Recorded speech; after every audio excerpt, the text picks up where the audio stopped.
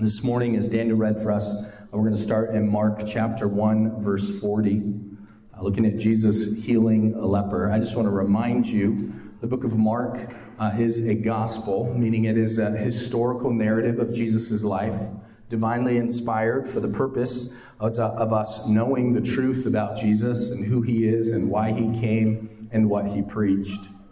And at the beginning of Mark, we see that, what Jesus preached. Mark gives us a summary in Mark 1. And he says that from that day forward, he preached that the kingdom of God is at hand. Repent and believe in the gospel. Repent and trust in Christ.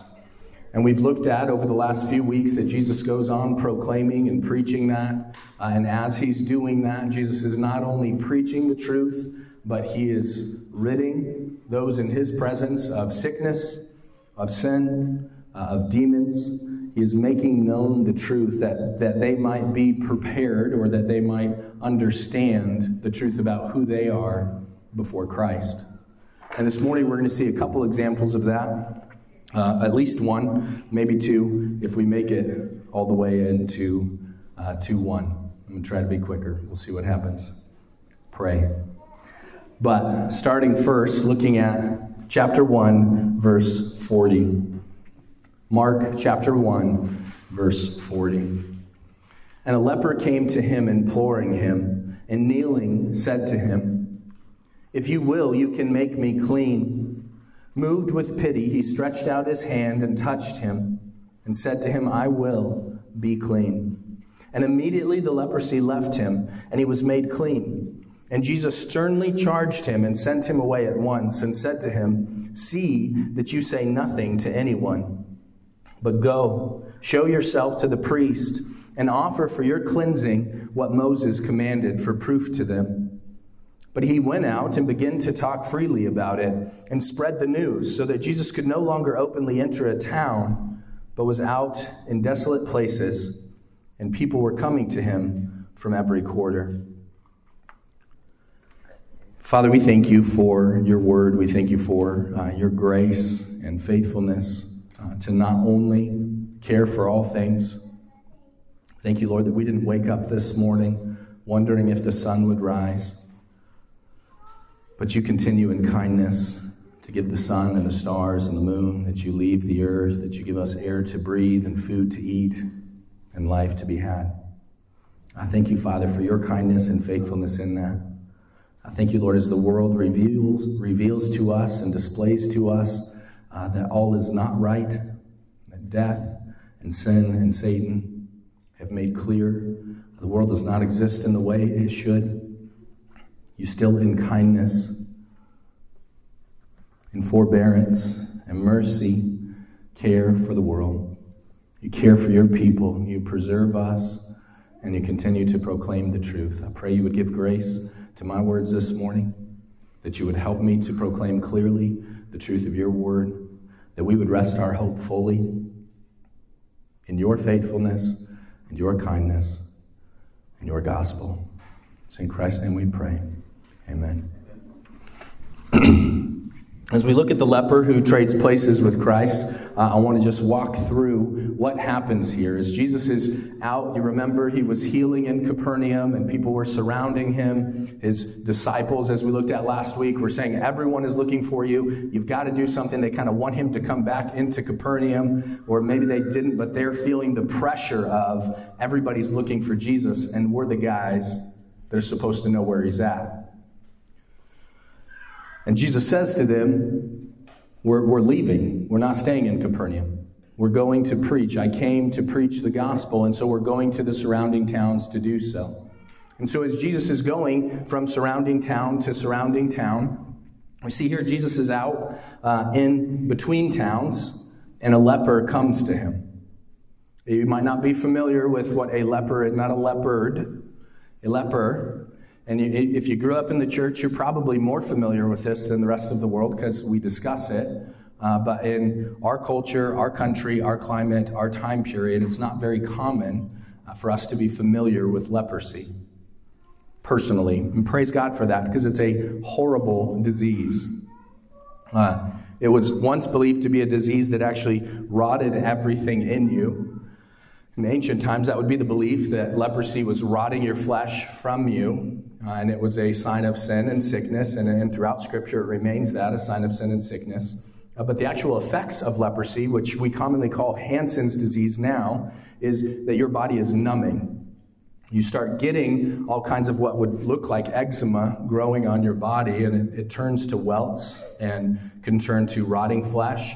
And the issue that's going on is your body is neurologically losing the ability to feel pain. And leprosy slowly numbs you into such a state that you are doing things where your body is being harmed, but you don't know. One historical account is of a young boy who went to a lock that was stuck closed, and grown men are trying to open the lock and they can't. And the young boy walks up to the lock and just turns the key. And he turns it, and they thought, how did he do that? And they look at his hand, and flesh is just ripped off his hand. Pieces of flesh are on the key because he couldn't feel anything. And it put such pain or lack of pain in his hand that he pushed beyond the pain that others were feeling from the key and just turned the key and ripped flesh off. The common effects of this disease would be the loss of limbs, maybe the loss of eyesight. There would be all kinds of effects on you. And the social consequences of this disease would be you would be outcast from society. Throughout the Old Testament, the commands are to thoroughly look at, to see, is this leprosy? And you have Leviticus 14 that goes through what does leprosy look like and when do we know it's leprosy and not leprosy. But the function would be that someone with leprosy, which is a massive bacterial infection, would be moved out of the camp. They would live in the desolate places. They would no longer be in the center with God's people. They would be cared for by others and have to stay away from others. They would be commanded by law at this point to cry out, unclean, as they walked through near anyone.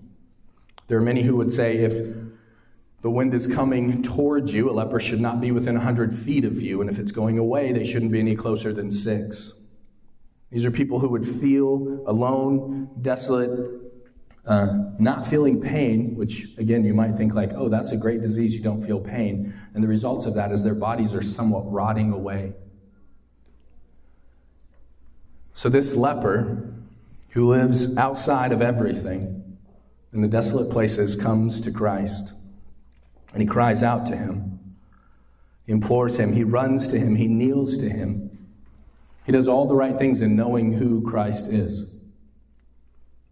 He runs to Christ. He kneels. He cries out to him, if you will, you can make me clean. He doesn't ask, can he? He asks to be healed, stating that Christ can. It's a matter of his will. If he desires, he can make him clean. And it says that Jesus, moved with pity or moved with compassion, stretches out his hand, touched him, and said, I will be clean. The man who probably has not been touched for years because of leprosy is now touched by Christ. Not that Christ had to touch him. We see many times Christ heals without touching anyone. Christ takes physical action when he heals, but we know Christ doesn't even have to be present. We'll see in other accounts of Christ's healing, he heals from where he is, people who are miles away. But in this case, Christ, in compassion and pity, not only heals him, but reaches out and touches him and says, I will be clean. And what happens is immediately the leprosy left him. Immediately, he is clean. Immediately, he is cleansed. Now, even in our modern time, Hansen's disease is not a disease that is cured. It's a disease that's halted. Unless anything's changed from all the books that I have in my library and have read. Maybe, who knows? Medicine's advancing and confusing to me all the time. But to my knowledge, which is not medical, there's no cure. What modern science can do and modern medicine can do is they can halt it where it's at. The earliest it's catched is where things will stay. But notice it doesn't say, and immediately his leprosy stopped affecting him, and he was left at the current state. It says immediately he was clean and the leprosy left him. He's free from this. Whatever effects of leprosy were on the man are now gone. And you might say, well, how do you know that? Well, I know that because that's what it says, right? But how could Jesus do that? We will see in this very same passage that Jesus is not the type of healer that finds a way to get someone to do something quickly and move on and pretend as though something happened. Jesus healed people in such a way that it was immediately apparent and clear to all.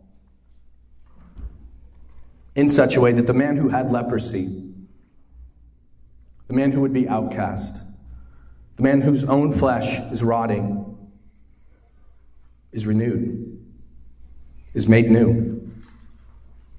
Whatever effects he had are gone. This is an incredible miracle. These are the kinds of miracles that Christ accomplished as he lived on earth. This is not how we use the word miracle often, right?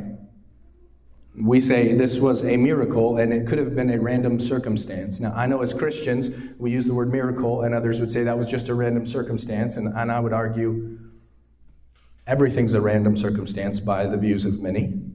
And everything is a divine, gracious act of God by my view.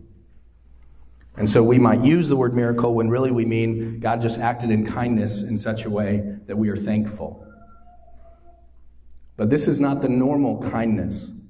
This is not the normal graciousness. This is a different kind of pity because this man is made completely new from leprosy. This isn't debatable. No one's standing there going, hold on, where's the camera trick, Jesus? And unfortunately, in this case, it's because no one's standing there. No one else wants to be near this man. And so what does Jesus do? He has pity on him. He heals him. And he instructs him. Look at verse 43. And Jesus sternly charged him and sent him away at once, and said to him, see that you say nothing to anyone, but go and show yourself to the priest, and offer for your cleansing what Moses commanded for a proof to them. What does Jesus instruct the leper to do? Not to make a public testimony of this, to obey the law of Israel, to go and to give sacrifice or to give worship to God for what has been done, to go to the temple, who is the priest, and the priest would be there, and this is the priest that is the one who knows Leviticus 14, is the one who would test and say, is this leprosy or not? And he's to go to this man, and he's to say, I'm the leper, and I've been healed, and I'm here to make my sacrifices according to the law of God. You might think, what a strange request of Christ. Why would he not tell him to go publicize it? Why would he tell him to tell no one and to go and to do this?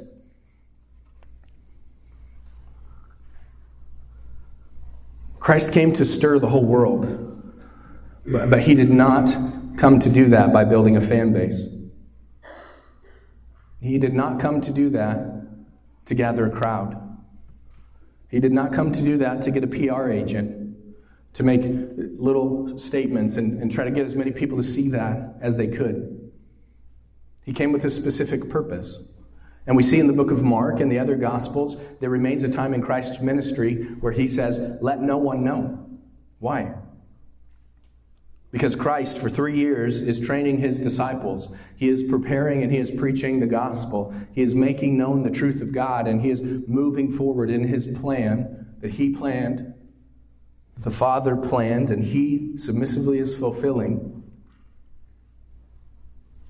to show compassion not just on the leper, but on all. And so Jesus does not command him, go and make it known. He commands him, follow the law, go to the temple and make it known. Make the appropriate sacrifice. Praise God and thanks God for what is going on. And what does the leper do? In the same way in which the leper ran to Christ, fell on his knees, and cried out for Christ to heal him, he obeys Christ, right? He runs to the temple, goes to the priest, No, he does the exact opposite. Though he approached him in the right way, he does not obey Christ in this case. And says, but in contrast to what Christ has said, he went out and began to talk about it freely and to spread the news so that Jesus could no longer enter a town, but was in the desolate places, and people were coming to him from every quarter. What happens? What's the result of Christ's compassion on him as Christ calls him and tells him to go to the temple and the leper disobeys? The result is Christ trades places with the leper. If a leper was going to go to town, a leper would have to do so secretly against the law or openly cry out who he was, that they could stay away from him. And now this leper who lived in the desolate places, who lived away from society, has now traded places with Christ. In compassion, Christ has healed him. And now what the leper once could not do, now he does openly. And he walks through the cities, and he walks into the towns, and he walks right up to people and buys things from them. And he touches them and shakes their hand and lives with them. And he's rejoicing over his healing. And Christ, who healed him, now has to enter cities secretly. Has to stay out in the desolate places. And when he goes to the city, as we will see, he is surrounded and crowded and called out to. It was not, in one sense, Christ's intention for the leper to respond and for that to be the result. Right? Christ made his command clear. And yet we know, in God's providence, nothing happens outside his will. What a confusing thing. What a difficult thing to understand. How is it that Christ, knowingly the man was going to disobey him, commands him to obey? And yet the man does the opposite. He doesn't obey. How difficult to understand just here. But in your own life, do you not deal with the same struggle? Have you not been clearly commanded by Christ and yet chose to do the opposite? Have you not seen the blessing of Christ in your own life and knows what he has said and yet choose to turn and do the opposite? Have you not cried out to Christ, please help me? Please save me from this. Please fix this for us. And then when he shows grace, he shows mercy, he shows kindness, and things begin to change, you go back to what? Your old ways. You, like the leper, are not confused. You, like the leper, Faith Bible Menifee, have heard the clear commands of God. And yet, as you come and cry to him, you find often in your life, you turn and do the very things you know he has commanded you not to do. You hear his clear commands and you think, but wouldn't it be better if? Well, let me speculate for a moment. This is not in the text, and I don't know this leper, and neither do you. I don't know what happened in his life following. I don't know where he was and what the circumstances of this were. The leper is not the important party in this narrative. It's not about the leper. It's about Christ and the grace and the compassion of Christ to trade places with the leper in this instant. But could you imagine if you were this leper and 3 years later Christ is crucified? By who? The leaders of the temple. By the high priest, by Rome and the Jewish powers in Israel calling them to crucify him. Imagine you are this leper and you have enjoyed 3 years of life that you've never known because of leprosy. And you think, man, it was so great of Christ to do that. And you've been living in all of that great glory, just feeling like I can just function as normal. And then one day you hear Jesus of Nazareth, who healed you, has been crucified as a criminal by the leaders of Israel, because he proclaimed to be the Messiah, and that to them is blasphemy. Imagine being the leper who was commanded to go to the priest and to tell them, Jesus of Nazareth cleansed me of leprosy. And a priest would see this and think, what? Who is this Jesus? People are not just being healed of leprosy in Israel. It is likely Jesus healed others, but we only have 2 accounts of Jesus healing lepers in the Gospels. This one, and he heals 10 lepers at another time. Imagine being that leper and living in Israel and hearing that Jesus Christ has been crucified by the priests. The priests whom you were commanded to go to and to tell, Jesus is healing people of leprosy. What kind of weight would remain on you knowing, what did I do? What if I had listened? What if I had gone and told the priest and he knew that this is the Jesus who cured me of leprosy? This Jesus was giving the signs of the Messiah. Imagine the weight.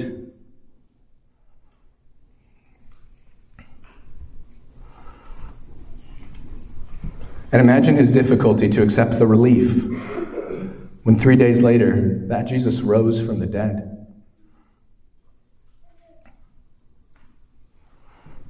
Might he think, how could Christ ever forgive me? It was I who put him on the cross.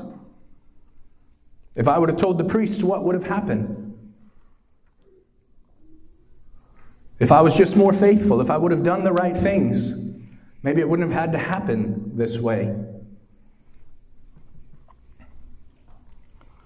This leper trying to take upon himself the burden of Christ and figure out, how do all these circumstances work together? I know I disobeyed him, and yet he still had mercy on me and traded places. But that trade was nothing. The trade of the leper to live in the cities and Christ to live in the desolate places as people came to him was not the exchange that Jesus makes. It was not the greatest exchange. Because the greatest problem was the leper was not that he was cast out from the people. It's his sin. His greater need is to be forgiven of his sin. So what do we do when, like the leper, we live and think, what about all these things in my life that I've done? What about all of the times that Christ has given me clear commands and I've turned? What do? We trust in the word of Christ. Christ came not just to heal the leper, but to preach the gospel to the leper, that he might know the reality of grace and forgiveness, and that he might mature. It is major speculation. Please hear me. All of my questions about the leper are all speculative. It's not in the text. We don't know what happened to the leper, but we know what happened to Christ. And we know the truth that if that leper was to walk down that road or to work through those thoughts, to hear the truth, he might be confused. He might not understand why things happened the way he did, but he would know the truth that he can be forgiven in Christ, that his hope can rest fully in Christ.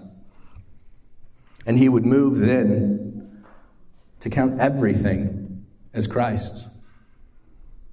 What do you do with your past life? What do you do when you have felt like the leper and then been healed and brought into the community of Christ, and then you find yourself turning back to your leprous ways?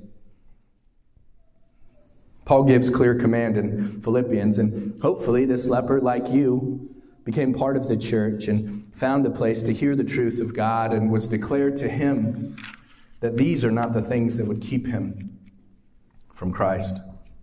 That these things could be paid for and taken care of. That in the grace of Christ, it was not just Christ's healing and giving him a second chance. It was Christ dying and giving him new life. Paul, very different from the leper, had the same need. He needed complete redemption. While the leper was outcast from everyone, Paul was right in the thick of it. The Apostle Paul was the highest of Pharisees, up and coming, a man who would be esteemed and looked at by the religious, a man who would be brought into all of the things of Israel. And yet Paul, in Philippians 3:8, says, "Indeed, I count everything as loss because of the surpassing worth of Christ. In knowing Christ Jesus my Lord, for his sake I have suffered the loss of all things and count them as rubbish, in order that I may gain Christ and be found to be with him, not having a righteousness of my own that comes from the law, but that which comes through faith in Christ, the righteousness from God that depends on faith, that I may know him and the power of his resurrection and share in his sufferings, becoming like him in his death, that by any means possible I may attain the resurrection of the dead." Paul says it is not the righteousness of his life that he counts, but the righteousness of Christ that is accepted by faith. He counts everything as rubbish, or maybe even more aggressive words, in that he cares for Christ in all things. He puts all things as Christ. He says, "I count nothing. I look forward to Christ and the resurrection." And then he goes on, as is in your handout, verse 12 of chapter 3. He says, "Not that I have already obtained this, or am already perfect, but I press on to make it my own, because Christ Jesus has made me his own." I press on to make the resurrection my own, because Christ has made me his own. Brothers, I do not consider that I have made it my own. But one thing I do, forgetting what lies behind and straining forward to what lies ahead, I press toward the goal, the prize, the upward call in God in Christ Jesus. And let those of us who are mature think this way. And if in anything you think otherwise, God will reveal that also to you. What does he say? If I'm looking back at anything in my life to say this is what gives me righteousness, or this is what condemns me, and I'm not considering Christ in that equation, I'm wasting my time. He says he looks back at no righteousness according to the law to say, I will be with Christ. He looks back at no failure to say that will keep me from Christ. What does he do? He looks forward to Christ. He looks onward to Christ. And he says, if Christ has made me his own, then I live to make him my own. And I press on to make him my own, looking forward to the upward call in Christ. Trusting that if you're thinking any other way, what will he do as you're pressing forward? He'll reveal that to you. Make it known. And so graciously, he does. He says, let the mature think in this way. Let the mature think in such a way that they have the end goal in mind. They have a growing dependence that compels them towards forward progress, that pushes them to rest everything in Christ, because they know they fully rest in him. And no matter what success or what failure come, no matter what good deeds or what filthy deeds have happened in your past, your eyes are forward on Christ, looking forward to the upward call. And what does this do?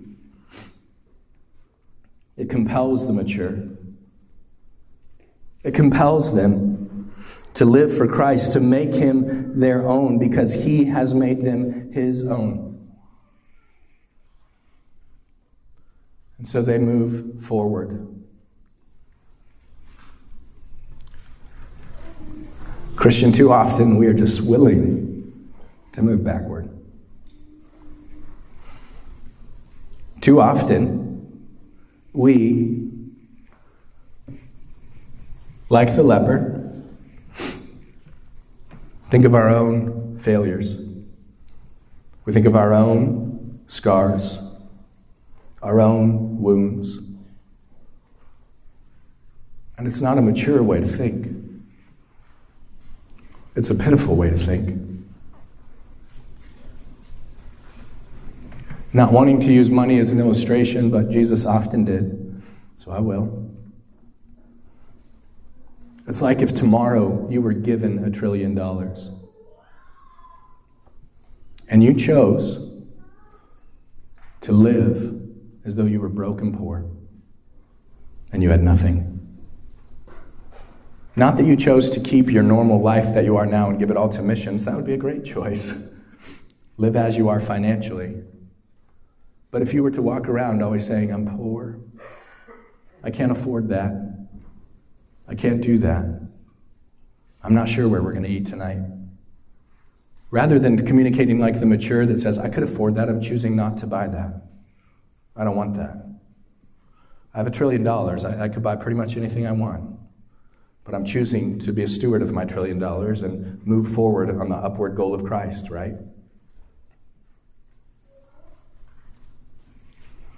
He's saying, be mature. Be those who are Christ. Be those who recognize everything that you've been given. And not that you can fall back into sin, and not that you can puff yourself up in some self-righteousness, but that you can lean on the resources of Christ and say, according to Christ, I have everything I need to move forward. In Christ's compassion for the leper, he shows grace. And in the confusion of the leper, he trades places with him.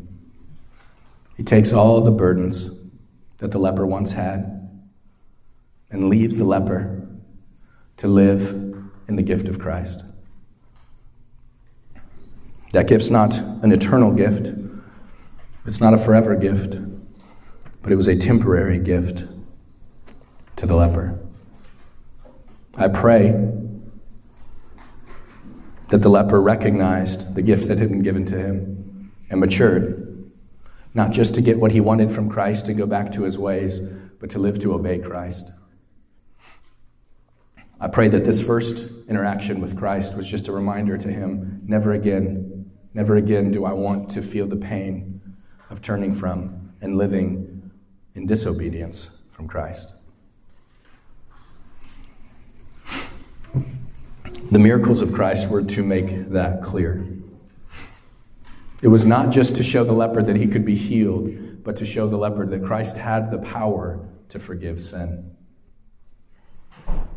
Briefly, we're going to look at chapter 2, 1 through 12, that Jesus shows this is his power to forgive sin. Look with me at 2, verse 1. He says, and when he returned to Capernaum after some days, it was reported that he was at home, and many gathered together, so that there was no room for him, not even at the door. Or no room, even at the door. And he was preaching the word to them. And they came, bringing to him a paralytic carried by 4 men. And when they could no longer get near him because of the crowd, they removed the roof above him. And when they had made an opening, they let down the bed on the paralytic lay. And when Jesus saw their faith, he said to the paralytic, Son, your sins are forgiven. Now some of the scribes were sitting there questioning in their hearts, why does this man speak like that? He is blaspheming. Who can forgive sins but God alone? And immediately Jesus, perceiving in his spirit that they questioned thus within themselves, he said to them, why do you question these things in your heart? Which is easier to say to the paralytic, your sins are forgiven, or to say, rise, take your bed, and walk? But that you may know that the Son of Man has authority on earth to forgive sins, he said to the paralytic, I say to you, rise, pick up your bed, and go home. And he rose immediately, picked up his bed, and went out before them all, so that they were amazed and glorifying God, saying, we have never seen anything like this. Let's look briefly first at the problem of the paralytic. What's his real problem? Now, many times I think we look at this story, if you grew up in the church, we look at this story and we talk about friendship, right? You want the kind of homies that are like, look, we're going to get you in there. I don't care if we got to raise the roof, rip the roof off that place, we're going to get you in there. Those are good friends. But that's not the point of the story, right? The point here is not about friendship. Those are good friends, and if you read this and in your Bible reading, you think, I want to be that kind of friend. That's good and faithful and godly. But that's not the point. As Jesus is surrounded, and these friends, in love for his friend, bring the paralytic to him, and you can look up in books, because you probably think, how is it that they ripped the roof off this place? That doesn't make sense. That's not going to work. You don't understand ancient housing, because we don't live like that anymore. Praise God, we'd have a lot more leaks in our roofs than just the occasional one every 10 or 15 years. But they're removing a portion of this roof because of the way it was built and lowering him down through a hole in which they could then go back and repair, because like in the ancient world, people knew how to do that. Now we're like, COVID's here, so many things in our house need to be fixed. How do we do that? But they knew, and they did so to get this man there. And they drop him down, and Christ sees him, and what is Christ's response? Number one, what has Christ come to do to make the gospel known? And so he tells this man, whom you don't know, but Christ does, son, your sins are forgiven. And you might hear that and think, don't you even care? This man is paralyzed. And you're going to say your sin is forgiven? Do you even understand what he's going through? Jesus, do you even get his problem?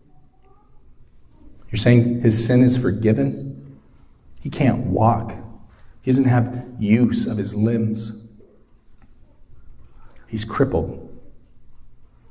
And you're saying his sins are forgiven. And we don't have any indication of how the paralytic felt about that. There's no statement here about the paralytic's response to that statement.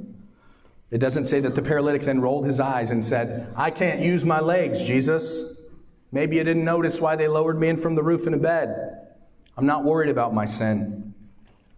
It could be, and it's very speculative, and we don't know. Maybe this man is paralyzed as a result of sin.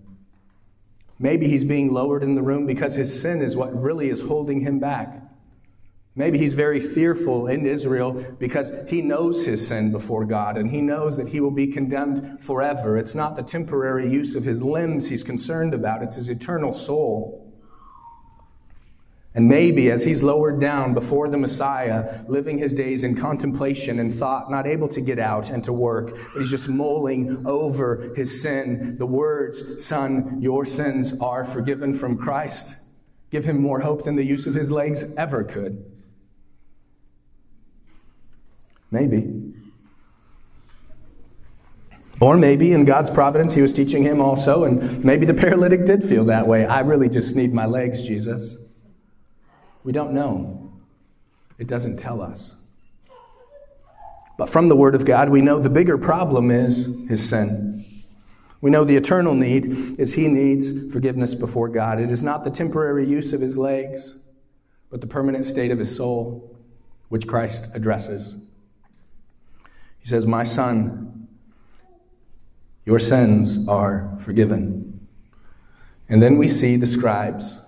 Up to this point, we've seen the disciples, we've seen the crowds, and you remember the religious leaders of the time, or the other often actors in this historical account, the scribes, the Pharisees, and the Sadducees. Scribes would be particularly those who study the law and know the law. There would be those who look to the law and give an account and teach the law to others. And so they, knowing the law, are not there, listening to Jesus intently to hear the word in which he is teaching. But as critical men, they're being critical. And they hear what he says, and in their hearts, they're saying, should he have said that? They rightly think no one has the right to forgive sins except God. Who does he think he is? Who does he think he is telling this man, I forgive you of your sins? And Jesus, being God, knows their heart. And what does he do? He opens his mouth to reveal their hearts. As the scribes are questioning in their hearts, Christ speaks out loud. Verse 7, as they say, why does this man speak like that? He's blaspheming. Who can forgive sins but God alone? And immediately Jesus, perceiving in his spirit that they thus questioned within themselves, said to them, why do you question these things in your heart? Which is easier to say, the paralytic, your sins are forgiven, or to say, rise, take up your bed, and walk? All week I've been wrestling, which one is easier? I'm like, what does Jesus mean? Which is easier? I mean, it's easier to say your sins are forgiven, right? If somebody's standing in front of me, I might be able to tell them, in Christ your sins are forgiven. I'm not going to make any attempt to tell them, rise, take up your bed, and walk out of this room. I'm not an apostle. God has never given me that kind of power, nor do I expect him to. I don't think he has called me to do that. But Christ asks the scribes, which one do you think is easier? And as I'm wrestling through it all week, and what does he mean? Which one does he think is easier? That's not Christ's point. He says, whichever one you think, I can do both. You pick which one you think's easier. But I can accomplish both of them. I am the Messiah. I am Christ. They can say whatever they want, but he can do what he wants. The point of Christ's message here is not one of these are easier and harder. The point is he has the authority to do as he wills. And he has the authority to forgive sin. And so maybe a smarter man than I could read this and look at commentaries and figure out which one does Jesus think is harder. But I know for me, they're both impossible. I can't do either. Praise God, he can. And I think it's very likely that's Jesus' point to the scribes. He says, you sit here and you look at the law and you're meddling over it and thinking all these things, and you hear me tell this man his sin is forgiven. And your first thought is, can Jesus do that? Not, I need Jesus to do that. Now, maybe this is their first time. We don't know, again, who these scribes are. They're not the point of the story. Maybe they're just hearing him for the first time. Maybe they've heard the things, and as faithful men, they are being meticulous, as the Bereans are accredited to be those who go to the Word and they try to see, are these things true? It's likely from the book of Mark and the other Gospels, these scribes weren't looking to follow Jesus, but there are some Pharisees like Nicodemus and Joseph of Arimathea who go and follow Christ. These are men who were of the religious leaders and sometimes secretly and occasionally openly followed and pursued Christ because they saw the law, they looked at it meticulously, and they said, this is the Messiah. But Jesus wants to make the point to these men. And so what does Jesus do? In perceiving their heart, he shows he has the power to do both. Now, I think the scribes would assume it's easier to tell someone they're forgiven. Because who knows? It's easier to say with your mouth, your sins are forgiven. Be warm, be filled, and move on with your life. Because who's going to tell you it's not?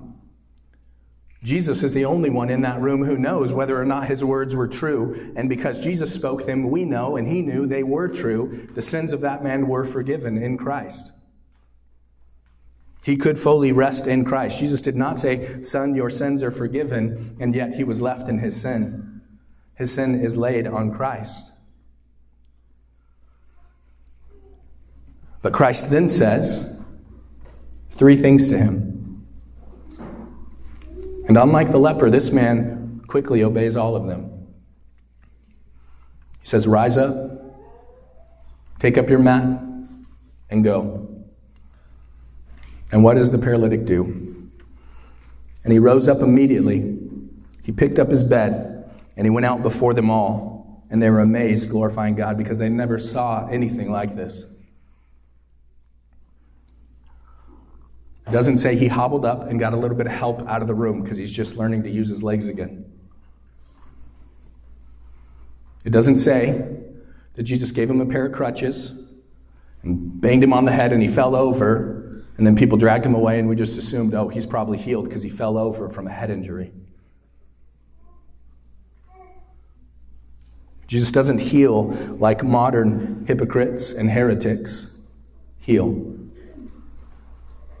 Jesus heals, and this man rises up, uses his legs, and walks out. And what do the people do? They're amazed. They're shocked. How could he have this power? Jesus proclaims to these scribes, he can forgive sin. He is the one who can say your sins are forgiven, because he is God, the Son of God.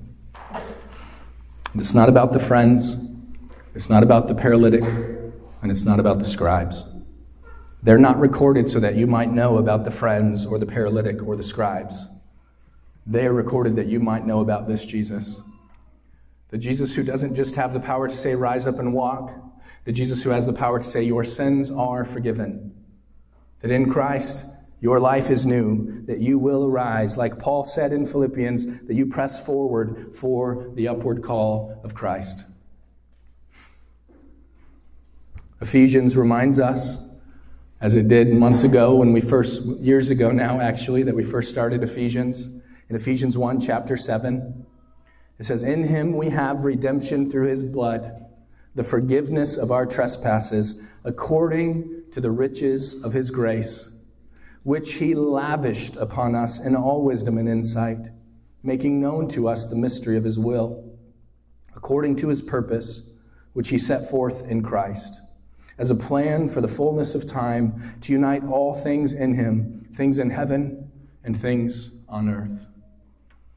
What is the mystery of Christ's will? It is to unite all things in Christ. The mystery of Christ's will is that one day there will be no sin, there will be no sickness, there will be no paralytics, there will be no friends, there will be friends, but they won't need to help you get lowered down to Christ to be healed. There will be no lepers, there will be no scribes, there will be no Pharisees, there will be no mockers and no critics, there will be Christ reigning on the throne. And his people gathered around him, singing his praises and cultivating the earth to his glory, free from sin and free from sickness and free from Satan. In him we have redemption, the forgiveness of sin by his blood. According to what? How much you can live like the leper or the paralytic? Your forgiveness is not based on your actions. Your grace and mercy in which you are given is according to the riches of his grace. The riches of the man who says, your sins are forgiven, and it means what he says. The riches of the man who says, rise up, take your bed, and walk out, and he means what he says. Your salvation is not dependent upon your yesterday or on your tomorrow. It is dependent upon Christ. Your grace, the grace given to you in Christ, the redemption of his blood, and the mystery revealed. It's not about making it through last week. And it's not about making it through next week. And it's not about what's going to happen to our country. And it's not about if illness is going to kill people we love. And it's not about civil war or chaos. It's not about politics. It's not about your children's education. It's not about any of those things. All of those things are just a part of the picture and the mercy and the grace of God as he moves all things toward what? United in Christ. When the fullness of time comes, when all things are united in him. So what do? You hear what he says. You trust him. You live to obey, not because that will get you saved, but because he has made you his own, and you long to be his. You don't reason in your mind like the leper, it would be better to do this rather than to obey Christ. You trust him even when you're confused, even when you say, I don't know, wouldn't it be better for me to tell everyone than to just go tell the priest? You go and you tell the priest because that's what he said. You be faithful.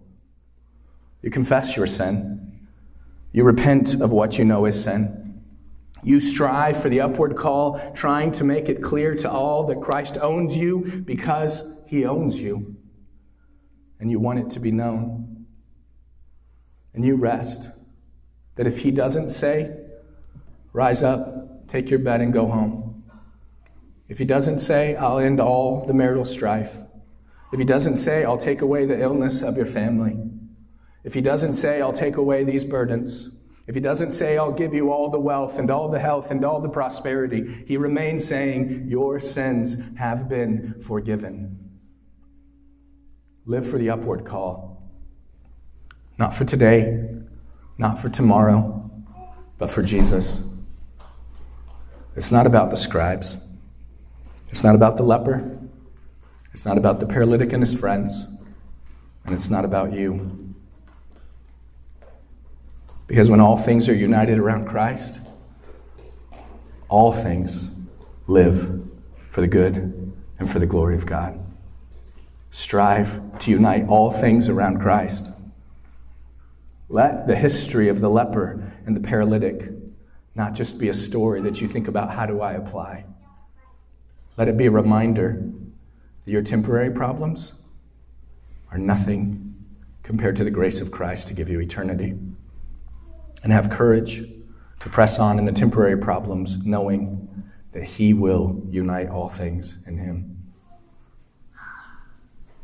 Let's pray that God would be so gracious and so merciful to do so, as he has told us he will. Father, we thank you that you are a God who is good and faithful. We thank you, Father, for your care and your love and your faithfulness. We thank you, Lord, that you would show compassion to a leper, God. Who knows how many lepers Christ showed compassion to that we don't have recorded. I pray, Father, you would help us to hear and to learn to be matured and to grow in our love for you. I pray, Father, as we wrestle with things that seem beyond us, we would remember your grace and kindness to the leper and rest on you. I pray as we struggle in all providence to try to figure out and try to know what would be the best thing to do, you would help us to listen carefully to your words and to trust you. I thank you, Father, that you are faithful in a way we do not know. I think you remain in that faithfulness no matter what we know or do. I pray you would give us endurance. In Christ's name we pray. Amen.